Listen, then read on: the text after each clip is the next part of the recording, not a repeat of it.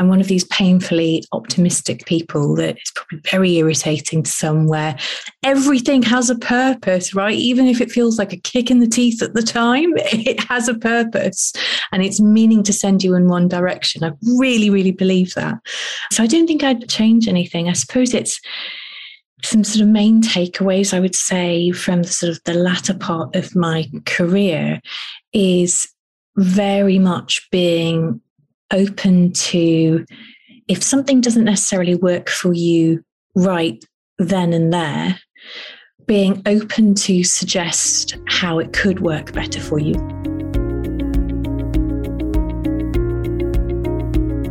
Welcome to the Leaders with Babies podcast. My name is Verena Hefti. I am the CEO and founder of the social enterprise Leaders Plus. I have set up this podcast and our award-winning Leaders Plus fellowship program because I want to give you access to inspiration and practical support so you can continue to progress your career whilst enjoying your young children in a way that works for you and your family. Today's guest is Geraldine Butler-Wright. She is a genuinely really, really nice and interesting person to have a conversation with, and I've loved our chat. She is a senior leader mentor on the Leaders Plus fellowship program, so she mentors some of our fellows, and in her day job she is a chief people and culture officer at Healthily, in addition to tons of other roles that she's holding on top of that.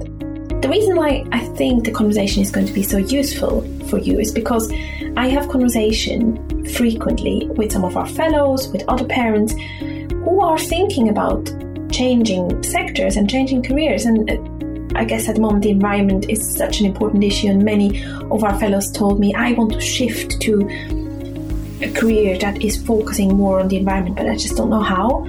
Or perhaps individuals from the private sector saying, I want to work in a charity, I want to have more purpose. And likewise, individuals from the public sector or charity saying, I really want to work in the private sector, I want to experience what it's like, I want to see and learn directly from those environments so I can apply it in my career in the long run. And Geraldine is someone who has been there, done that. She has changed sectors several times. So she's a real veteran in moving across between different sectors, and she is very, very generous and most importantly very honest about how she managed to do that and what she has learned along the way, which I have really appreciated personally. A big congratulations on this note to all the fellows who have joined us last week. I know a lot of you are listening to this, so I just wanted to welcome you again, and I've really enjoyed meeting you all in the last week and just getting to know you a little bit and understanding what you want to get out of this fellowship program. Myself and my team, we are super passionate about helping you all to develop your dreams for your careers and family lives and helping you to achieve them. And we already loved the conversations that came up in the different small groups, from how to say no when everyone wants something from you, and all the way to talking about your dreams and how you might choose your next big job. So yeah, really, really warm welcome to the fellows who are listening, and a big thank you. If you are listening to this and want to consider applying for the next cohort, then please go to www.leadersplus.org.uk/register interest. So you can, if you register interest there, we can let you know when applications open for the spring fellowship. Next year, I've decided we will have only one cohort because I'm working on an additional exciting project which will spend the latter half of the year on. So if you want to participate, then it's worth getting your name in early on at leadersplus.org.uk/register interest. And it's for anyone who has young children from baby to primary school age and who wants to combine an ambitious career with that. A big thank you also to everyone who has responded on the survey about whether or not to move the Leaders with Babies name for the podcast to Leaders with Children. I think we might end up with the latter, but the poll is still open if you want to contribute. So I really hope you enjoy today's conversation with Geraldine and I. So a very warm welcome, Geraldine, to the podcast. I am so thrilled that we get to have this conversation. And it was one of those where we just started talking and had a really interesting conversation. And then we remembered we should probably hit the recording button to continue the conversation online. But for the listeners who don't know you, why don't you start with introducing yourself, who you are and what you do for work and who's in your family? Sure. Well, I'll start my introduction. Hi, Verena. Lovely to actually sort of meet you in virtual person after many emails back and forth after the last few years. I'll start off on a very personal note. So I'm a mum to firecracker toddler Aurora. I'm a mummy-to-be for a little boy who's due in March. I'm wife to a very patient husband, James. Daughter to an extremely charming Irishman in his early 80s. And sister to a wonderful brother who helped raise me, and also mama to our bonkers dogs as well, our first children. Professionally wise, I'm Chief People and Culture Officer, I should say, for Healthily, which is a self-care platform with a mission to help 1 billion people find their health through self-care. I'm also, of course, a mentor with Leadership Plus, which I've been involved in the program for the last year and absolutely loved it. An advisor with Antler VC, a strategic advisor with an onboarding platform called Kahomai, and just become a trustee for the US Embassy pension scheme in London. So I think I'm probably the busiest I've ever been in my life and absolutely loving it. I sleep well at nighttime / pass out. So very, very fully engaged in life at the moment. Yeah. And we just talked about it before we came on air, that actually having children, it does make you more focused and it just cuts out the faff and you know what you're focusing on. You don't have time to get involved in anything that doesn't matter. Interesting. So practically, do you work full time? Do you work part time? How does it practically plan out doing all these things in your day? So I'm full time and our daughter is in nursery from 9 until 6 each day, Monday to Friday. And I'm very fortunate to work with an employer that is very flexible. They pretty much, as long as I get on with doing my job and do a great job, they're absolutely fine. So how I actually organize my day and fit everything in is down to me, which I love that freedom and that progressive mindset of an employer. And I just fit things around, right? So, the other roles that I take on are, voluntary. So I make the time, whether it's sending an email, when I find 5 seconds at lunchtime or, having a bit of a later evening call. I just kind of make it work. And if it can't work today, there's always a second chance and it's called tomorrow, right? So I think it's finding as well people to be, or organizations to be involved with that welcome that fluidity in how to get things done. As long as you get it done, fab, that's great because you're a grown-up, right? So I wouldn't do well in a very rigid environment. And just doing really well and happy being in an environment where I have the freedom and the responsibility with getting on with having a fulfilling and happy life, which I think is sort of the ultimate that I could possibly want for. Inspiring. I want to pick up on the full-time, part-time discussion because I think it's such a philosophical thing. When I speak to people, I find that, quite a few of our fellows get told by their aunties or grandmothers or grandfathers for that matter, well, I'm sure now you want to work part-time, you have children. Did you feel any of that pressure? Oh, yeah, for sure. But even this time around in pregnancy, I get asked the question, so you're still working? And I'm like, yeah, it's just alien to me. Ultimately, it's down to the individual, right? What feels right for them? Maybe being a full-time mum, which I think is, I can't even imagine how tough, quite frankly, that is for me. That would be really tough. If that's for you, that's for you. Everybody is different. Whereas some people, they might like to blend work and being a mum, or maybe just being full-time as I am. I think, it's a case of we've got a really good setup with the nursery. It's very close by. Working from home, oh my goodness, that has just been a godsend, quite frankly. And quite frankly, I think a silver lining in some ways to the horrific pandemic the globe has suffered. It has enabled employers to realize that actually people can work from home, be really productive and have a life as well. So I think that scenario has made being a full-time working mum far more possible. But certainly, yes, there's kind of the presumption that, you need to take it easy now that you're pregnant, or you'll be staying at home more, right? And maybe it is right for some people, maybe it's not, but it's not for me to be. I love being full-time.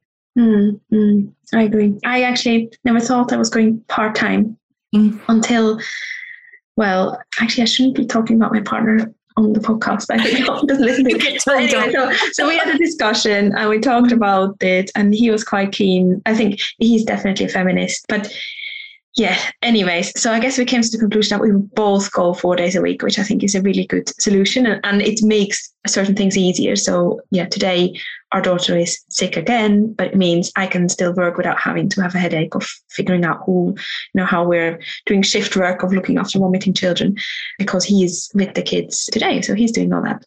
So that's actually worked quite well. But I like to work 4 days a week, and I wouldn't personally want to work less, just because it's also really hard work to look after children. Really, really hard, right? And you choose your hard as well, I guess. So it's saying, well, for some other people, working full-time or part-time may be hard because they really want to be with their children for full-time. So I keep going back to it's the individual preference. And I think that's where society, to get very big about this, or we just have to back off, right? What other people choose to do with their life is their business, butt out, right? They've got all these different things that they're trying to juggle, probably beyond childcare as well now. So you've got to do what's right for you and your family. It's funny, growing up, I always presumed that once I had children, I wouldn't work. Like, that was what my mum did, and that was what my parents' friends did. So that was it. And actually, it's only until I found myself, until very recently, thinking about having children, being in that situation where I was like, no, that's not going to be right for me. And then making the decisions accordingly. And I think on a very personal basis, it does make me personally a better mom, because I'm using it's different skills, my brain in a different way. And I'm feeling very fulfilled as an individual to then be the best kind of mom I can be for my daughter, and hopefully to inspire her to do what she wants to do, whether that's actually being a full-time mum in the future or part-time, or who knows. But it's having that choice and going with it. Yeah, that's very powerful. So I actually got challenged recently by some of our fellows who said, the people who are on your podcast, they're all so inspirational and they look like they've got everything together. And you sound I love how happy you sound with with all the different things that are on your plate, and obviously being pregnant, which most of us, we feel pretty exhausted quite a lot of the time, and having a toddler, and I'm sure a very supportive husband. But have you had any moments where you thought, this is too tough, I'm not going to do this anymore? And how did you deal with that? I mean, look, I regularly feel like, oh, hang on, I've probably stretched a bit thin here. But there was a critical time when I became a mum where I made a choice. And it was the third day, that magical third day after having a baby, where your hormones are going nuts. And I was quite a control freak before. I was always in control of everything and what was going on. And I'd often overcommit us to doing things. And, let's just try and cram everything in and everything will be fine. It'll work out brilliantly and blah, blah. And I remember just being in our kitchen, and we couldn't get out of the house. We could not mobilize ourselves, the baby. There was nappy changes. I was breastfeeding. I just became completely overwhelmed and burst into tears in my husband's arms, sobbing in the kitchen. And I kind of gave my head a wobble and thought, okay, well, I've got some choices here. I can either try and control everything and make myself really unhappy and feel like I'm failing all the time, or I can just let go and do what I can do and do the best I can. And if that works, great. And if it doesn't, don't die in a ditch about it.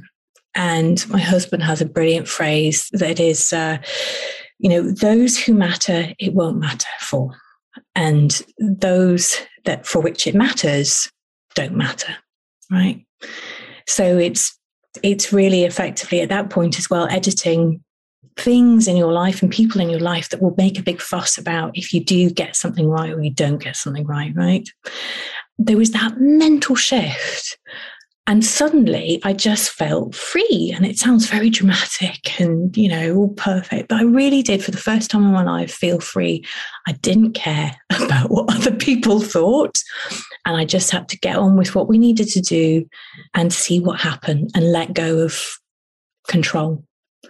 And it has opened up a whole new world for me. It really has, and given me a whole new level of happiness that I certainly didn't have 3 years ago. So that would be a definitive moment in my life. That's very powerful. Thank you for sharing so openly. I'm in a book club and I read this book by Kristin Neff, Fierce Self-Compassion. It's mainly aimed at women, but I think it's relevant for everyone. And the whole idea is that actually sometimes you need to be really bold and brave to be self-compassionate. And exactly it sounds like that is what you've done by just saying, no, it's fine that, it doesn't matter what people think of me. And I think that's a really powerful, it's definitely a very powerful moment. Yeah, you make it. It's fitting your own gas mask first as well, and not being ashamed of that. Agreed. That's a huge learning curve for women. And I was a massive people pleaser. That's probably how I ended up going into HR, right? And recruitment, because I like to see people happy and making them happy. And you're not going to make everybody happy. And you know what? That's fine. And to be incredibly dramatic about it, there's this sort of filter I have. And I'm like, I don't know if I've upset that person. And actually the filter is, will they be thinking about me on their deathbed on this specific instance? Probably not. Okay, let it go. And it's true, just let it go. To quote Frozen, which I never thought I would do on a podcast. But I have to say, I find Frozen actually quite inspirational. My daughter loves it. And so I had taken upon myself to practice very badly, the theme song, Let It Go, on the piano. And it's very empowering to build it all out. Marvelous. Like, Mummy needs a moment. Heading to the piano. Let it go. Exactly. Marvelous. Love it. Yeah.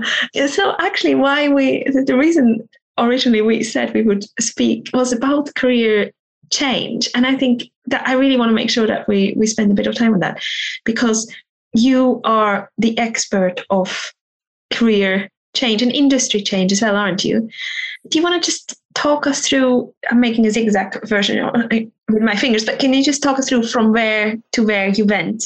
Yeah, sure. So I realised I was going, yes, I am an expert on this. I'm by no means an expert, but it's it's happened throughout my career quite nicely and quite deliberately at times as well. So that's a main takeaway, and we can maybe talk about some sort of tips in a moment. But in a summary, so I've worked for the US government. I've worked for UK government. I've worked for a UN agency. I've worked for PayPal, huge fintech organization, global organization. Then I've worked in education, Imperial College, and then moved into startup and scale-up world. And then with that, I've moved into advisory work through VC companies. So yes, it's been really interesting and varied moving to those different industries. And I'm really grateful I've done it, because you pick up so many different skills and actually meet some pretty amazing people in that process, that it really has enriched, I feel, my career on a range of levels.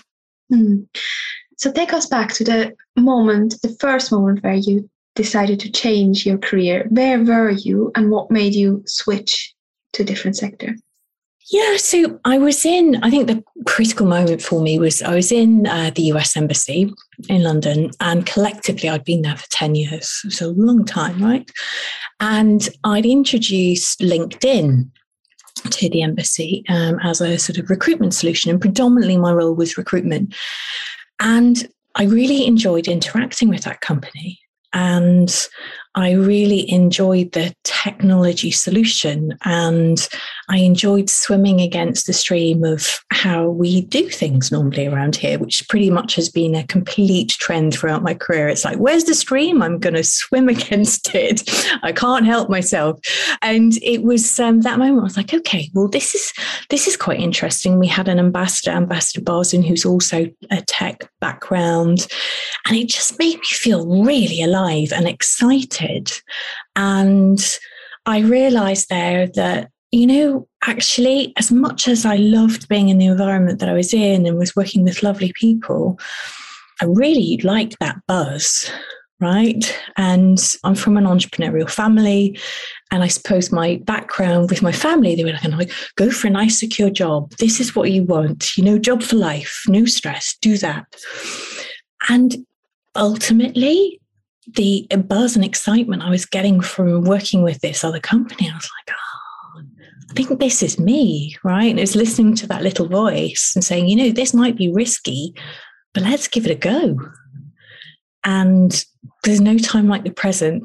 So then, I started looking at different jobs and different opportunities, and, you have conversations with people and they're like, well, you've been at the embassy like 10 years. That's a long time. How will you be able to transition into other organizations or something more corporate? And the key for me at that point was saying, okay, well, learning how to sell myself and my experience, being incredibly focused and strategic in the companies that I was going after, and finding the common thread within my career or experience that I could transfer. So that those transferable skills that often are talked about, how can I move that over? And, I started out my search applying for loads and loads of different jobs and getting told no. And it used to make me feel really rubbish, quite frankly. And then I was like, okay, let's change my approach here and be very targeted on the companies I'm going after, the ones that will actually go, you know what? I could see how this could work here. How the background, because actually the US Embassy is like any large corporate really, and they've got all these different departments, and she's done things that are quite entrepreneurial within that environment. Let's give her an interview. And that was my inroad. Mm. And where did you end up at? So you went from the US Embassy. What was your first, I'm actually just looking at your LinkedIn profile too. I'm sure it's all beautifully up to date, but what was your next stop? So it was a move into PayPal. And it was literally 2 weeks after they split from eBay. So it was talk about being thrown in the deep end, quite frankly. Loads of systems to relearn, cultural massive shift for the organization. We scaled massively. I think it was like 1,000 people hired in 1 year within my team. I mean, it was just, everything was changed. And that was an incredible experience. Meeting some phenomenal people and brains.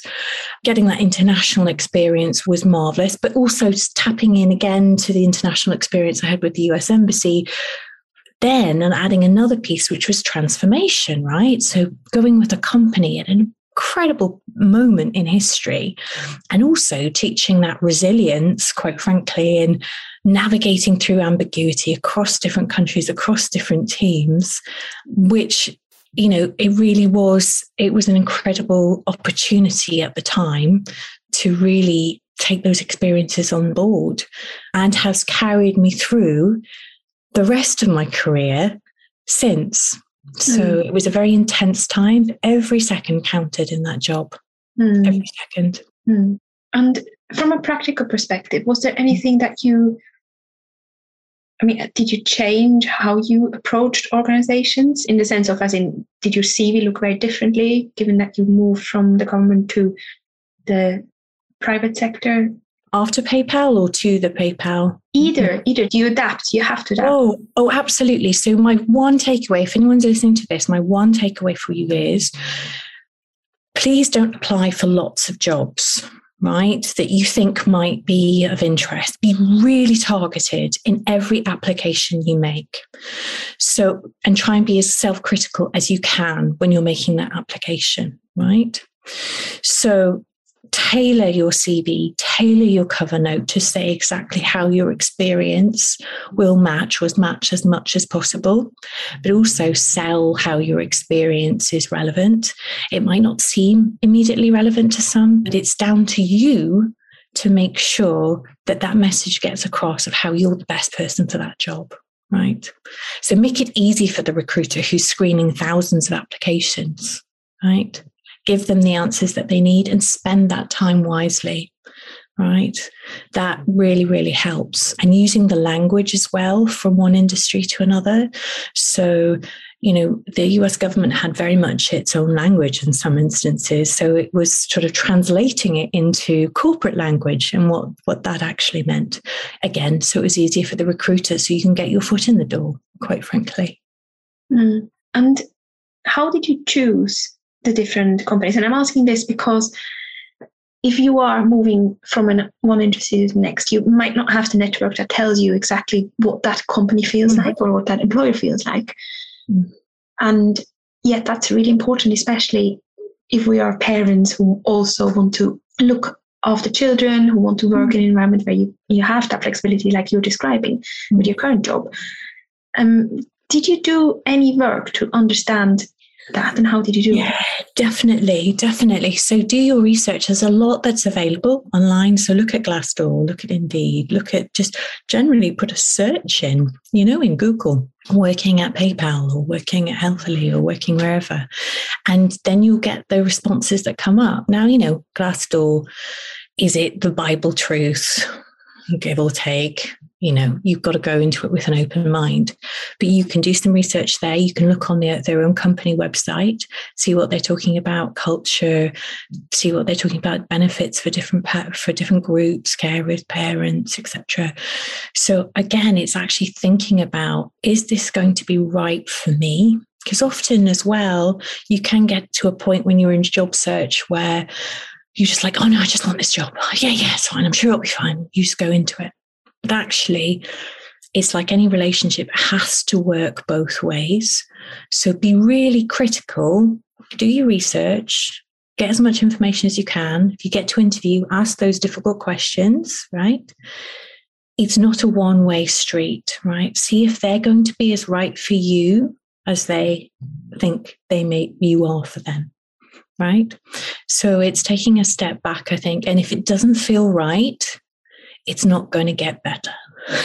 That's it as well. Listen to that inner voice, right? Do your research, listen to that inner voice. If you've got any red flags, talk about them. Chances are it's not going to get better. The interview process, I call it like the Disney days. It's like the honeymoon period. It should be absolutely beautiful. If you've got any worries, and they can't be answered, don't go for it.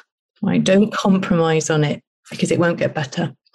That's very interesting. And I think there is probably something that the recruitment market is hotting up now, which allows you to hopefully be a little bit more choosy, which is very, very important. And I would also say really try to see if you can speak to people who work for those employers. So I have a lot of friends in Switzerland who are doctors, and they tend to be in environments. So it's very much pretty much any post that they apply to, they will be offered a role because they're such a big doctors. But what they do is that they reach out to doctors who are already working at that hospital and ask those questions. How is it exactly? Are you being looked at badly when you're having to leave on time? How do your superiors treat you? And really try to understand that, because that is so important. And that usually is the stuff that is not written on a website and in a beautiful flexible working policy that is published online. Exactly. It's being bold about asking questions, right? And if you haven't got that contacts immediately, seeing who you do have within contacts, second, third, God bless LinkedIn for there. You might know people there, but I think it's a really good point, Verena. It's asking those questions. What is it really like on the ground? Definitely. And you said you worked for the UN, is that right? Yeah, my first job was a UN agency over in Holland. And that was just starting out my career. And that's how I ended up going into HR, funnily enough. So I left when I graduated from university. I didn't want to be an accountant. I didn't want to be a lawyer. Didn't want to be a management consultant. I was like, okay, where shall I go? I'll go over to Amsterdam. My brother had a company over there, a recruitment company. I didn't work with him, but it was just my first job I got in an HR and a recruitment role. And I think that would actually be a tip I would say is, I've been fortunate in being able to take my chosen career to different industries and to develop my career into a more generalist framework as my career has progressed. It's quite helpful if you can kind of pick your function or your career and move with it. It gets trickier when you're trying to move industry and function as well. So, and trying to vary what you do as well in the workplace, to dip your toe into other aspects within your specialism, to add more strings to your bow. So for me, I started off my career in recruitment, but I was always sort of doing a little bit of volunteer work with another section, maybe in HR, maybe performance management, maybe doing a bit of employment relations. So just testing the water to see if I like it, but also it just added some extra experience, which I could take with me and use as well when I'm applying for different jobs and say, yes, I know you're looking for this and I meet the criteria, but also I've got these other things that can help your company. So it's the sell for the job, but it's also the selling beyond that. I can value add to your team. And it's really important, I think, to get that across. So take those opportunities. That's another thing. If the opportunity is there, maybe you're thinking, I don't know if I've got the bandwidth, or you don't know if you'll have the bandwidth unless you try, right? There's no harm in trying. So just give it a go. If it works, great. If it doesn't, not the end of the world. But you've opened a door there that may have not been otherwise. If I give an example of, I took on in the summer an opportunity with Kohomai, who are an onboarding startup out of Berlin. As a strategic advisor for them. And I remember receiving the email and going, oh my God, I've just found out I'm pregnant. I don't know if this is the right timing. And you're like, you know what? Let's give it a go. And it's worked out, so far. So that's one thing I would say is really take those opportunities where the door is open to you and give it a try. Absolutely. And I'm speaking to a lot of people at the moment who are keen to move into more purpose-driven roles. I love your idea about developing a specialism and taking that specialism with you across industries if you can. For you, obviously, it was recruitment in the widest sense. But what advice would you have for people who want to move to an organization that is more focused on purpose, be that NGOs, UN, and so on? Is there a commonality of what you can do with your private sector career or maybe your medical career if you want to move into that sector? Yeah, certainly. And it's interesting to see, actually, just from the people that I'm interviewing that are coming over to Healthily, there is a massive trend of people saying, I want to do a job that has more of an overarching purpose, obviously in health tech. So that fulfills that piece there. I think if you're moving into, you were wanting to move maybe more to charitable work or to UN or some role like that, it's a good idea to try and do some voluntary work within that area first, also for a number of reasons. One, it'll actually test if that environment and that culture suits you.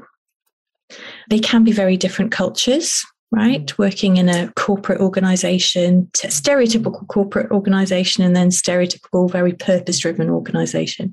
It appeals to different people, right? So I keep saying dip your toe in the water, but whenever you can, try it before you make a major life change, which it would be changing industries in that extent. See if you like it. Talk to people if you can within your network's network. Ask for that 15-minute coffee. The worst they can say is no, but just go out there and use that. Also, try and attend different panels, right? Again, one of the silver linings to what we've all experienced with COVID is that there's a lot more webinars, panels, etc., that are now available online that used to be in person. Go along to those, listen to them, grow your network that way. Maybe contribute a few sentences on chat or say something. But that's a way as well to kind of familiarize yourself with that environment, see if you're happy with it, see if it really is your passion, if it makes you feel alive. And then you can grow into it sort of quite gradually. I would say you don't necessarily need to make that decision overnight. I'm going to change industry in the next month. You can do it gently and try before you buy. I just love that criteria, whether it makes you become alive or feel alive. You've used that a couple of times, and I think that's such a powerful way to decide where you're spending your time. Yeah, there's a wonderful phrase by Roald Dahl, and he's talking about do what makes you feel enthusiastic, do what makes you feel alive. Lukewarm is not good enough. Living a lukewarm life. The reality is that many of us spend 8 hours of our life a day, right, doing a job, right? Yes, it pays the bills, but what about making your soul feel alive? And it's so important to try and find that somehow. It really is. Very, very true. Yeah, there's so much I could ask you about. I'm interested in what you've learned along the way about changing industries. So you've done it a number of times. Last time round, when you changed industry, is there anything that you've done differently compared to when you started your switches? Switches. Good question. So much I've learned in that time. I'm trying to think of the later career points. I think in many ways, all roads have led to where I am now, though. So I would never say, actually, I regret doing anything or regret any moves, or I'd actually do it differently. I'm one of these painfully optimistic people that is probably very irritating to some, where everything has a purpose, right? Even if it feels like a kick in the teeth at the time, it has a purpose and it's meaning to send you in one direction. I really, really believe that. So I don't think I'd change anything. I suppose it's some sort of main takeaways, I would say, from sort of the latter part of my career is very much being open to, if something doesn't necessarily work for you right then and there, being open to suggest how it could work better for you. I'll give you an example, right? So I went from Imperial College, did a big transformation piece there on people through my network at PayPal. So talking about all roads leading somewhere. A couple of the guys I knew at PayPal had moved over, started Yo-Yo, which was a startup scale-up, fintech world. And I moved into that role, absolutely loved that role. It was sort of career defining for me. And I just knew at that point, startup scale-ups, absolutely my thing. I love it. It makes me feel alive, right? I absolutely love it. And the feeling of no red tape. And if something needs to be changed, you just change it. You just get on with it and you move fast. I was approached by Antler VC. They were trying to find a VP people at the time. And they said, your profile looks really good. Could we have a talk? And I was like, look, I've kind of just started at Yo-Yo, really enjoy it. And I looked on their website, it looked really exciting. And I thought, well, look, I'm not right for this role right now, but I see that you've got advisory work, voluntary advisory work that you can help with startups. So I was like, can I help there? And they're like, yeah, for sure, right? So it's kind of thinking about, just because somebody offers you one thing doesn't mean you have to take it. You can often counteroffer and see how you can help them in some other way.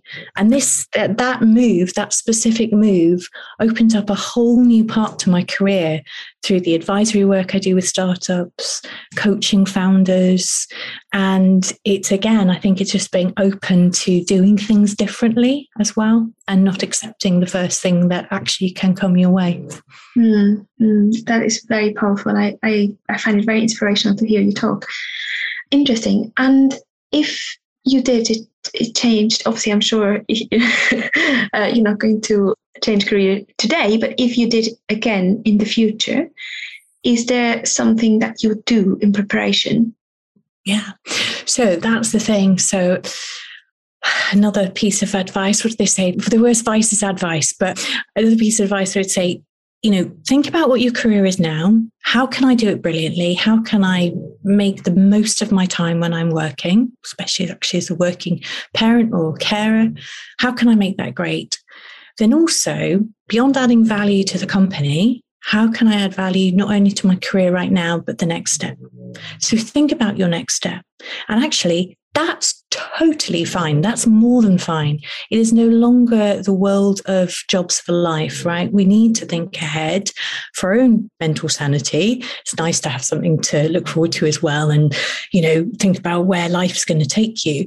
But also it's smart, actually, to diversify and to see how actually your next step could look. And it's preparing for the future. So I'd say definitely, think about where you're great at the moment. Where are the gaps? How are you going to fill those in your current role? How can your current company benefit from that as well as you? And to kind of broker that and make that work. And actually use the advice of the people that you work with closely every day, right? I'm fortunate enough that I have a really good relationship with our CEO, Matteo. I wish there was more Matteos out there in that world. I'm not just saying that because he's my current boss, but we have very open conversations about career and where you're going, and having those feedback sessions where it's kind of like just being very open and honest and looking at where your career can go and getting the opinion of somebody else's eyes, right, of where they think your career could go as well, and to open up different possibilities and opportunities. Getting another viewpoint can be really, really helpful.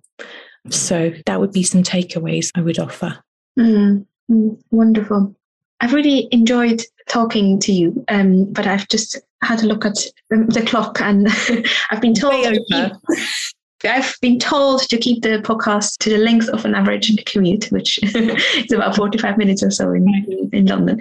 I was just interested, is there anything else that you wanted to talk about that we haven't explored yet, that you want to say? Well, we've covered a lot of points there. There's one thing that I want to say, and it's actually a personal thank you to you and your podcast. So I first came across the podcast through a recommendation from Baby and Bump, right? My daughter was 4 months old. COVID, the first lockdown just happened. I was looking for podcasts to listen to when we had our hours exercise a day. At the time, I was thinking I want to move on to another opportunity. The world was very unsettled, and there was ambiguity everywhere, right? And thank you for putting this together, because the wonderful women and men that I listen to on your podcast really helped give me that extra energy to move forward with this next stage of my life. And I will always be incredibly grateful for it. It always used to put a spring in my step when I'd listen to it. And, I'd be looking at my daughter pushing the pram, listening to these wonderful people sharing their experiences and thoughts. And it gave me some great hope and inspiration for, life actually I'm living now. So thank you very much. That is so nice. It makes me so happy, because you sit here, and obviously I do this because I want to make a difference to people, but I never meet listeners as such. So yeah, that makes me feel really happy. Thank you. And likewise, thank you for being a really committed mentor on the Leaders Plus Fellowship Program. I know that you really make a difference to that. And I guess, the mentoring is such an important part of the fellowship program. And I really, really appreciate it. It only works because people like you are ready to invest in others. So yeah, big thank you. Yeah, absolutely my pleasure. Totally my pleasure. Thank you. Thank you for having me on this as well. I'm like, oh, that's great. I'm really touched to have this opportunity. So thank you. I'm thrilled. Where can people find out more about you or your work? LinkedIn, connect with me on LinkedIn. I am super cool about connections, not an issue at all. Please drop me a line if you want any thoughts or, experiences shared, or dare I say advice. More than happy to connect. I think, if I can pay forward any of the things that I've learned, I'd be delighted to do so. And whoever's listening out there who's maybe at a crossroads and they're feeling uncertain, please feel to reach out to me, speak with your network, speak to your nearest and dearest, and you can find a way forward. You absolutely can. It is more than possible. Thank you. That's very inspirational. And I look forward to seeing you on the 18th to have you as a speaker at our launch event for the fellowship program. Can't wait, Verena. Thank you so much for listening today.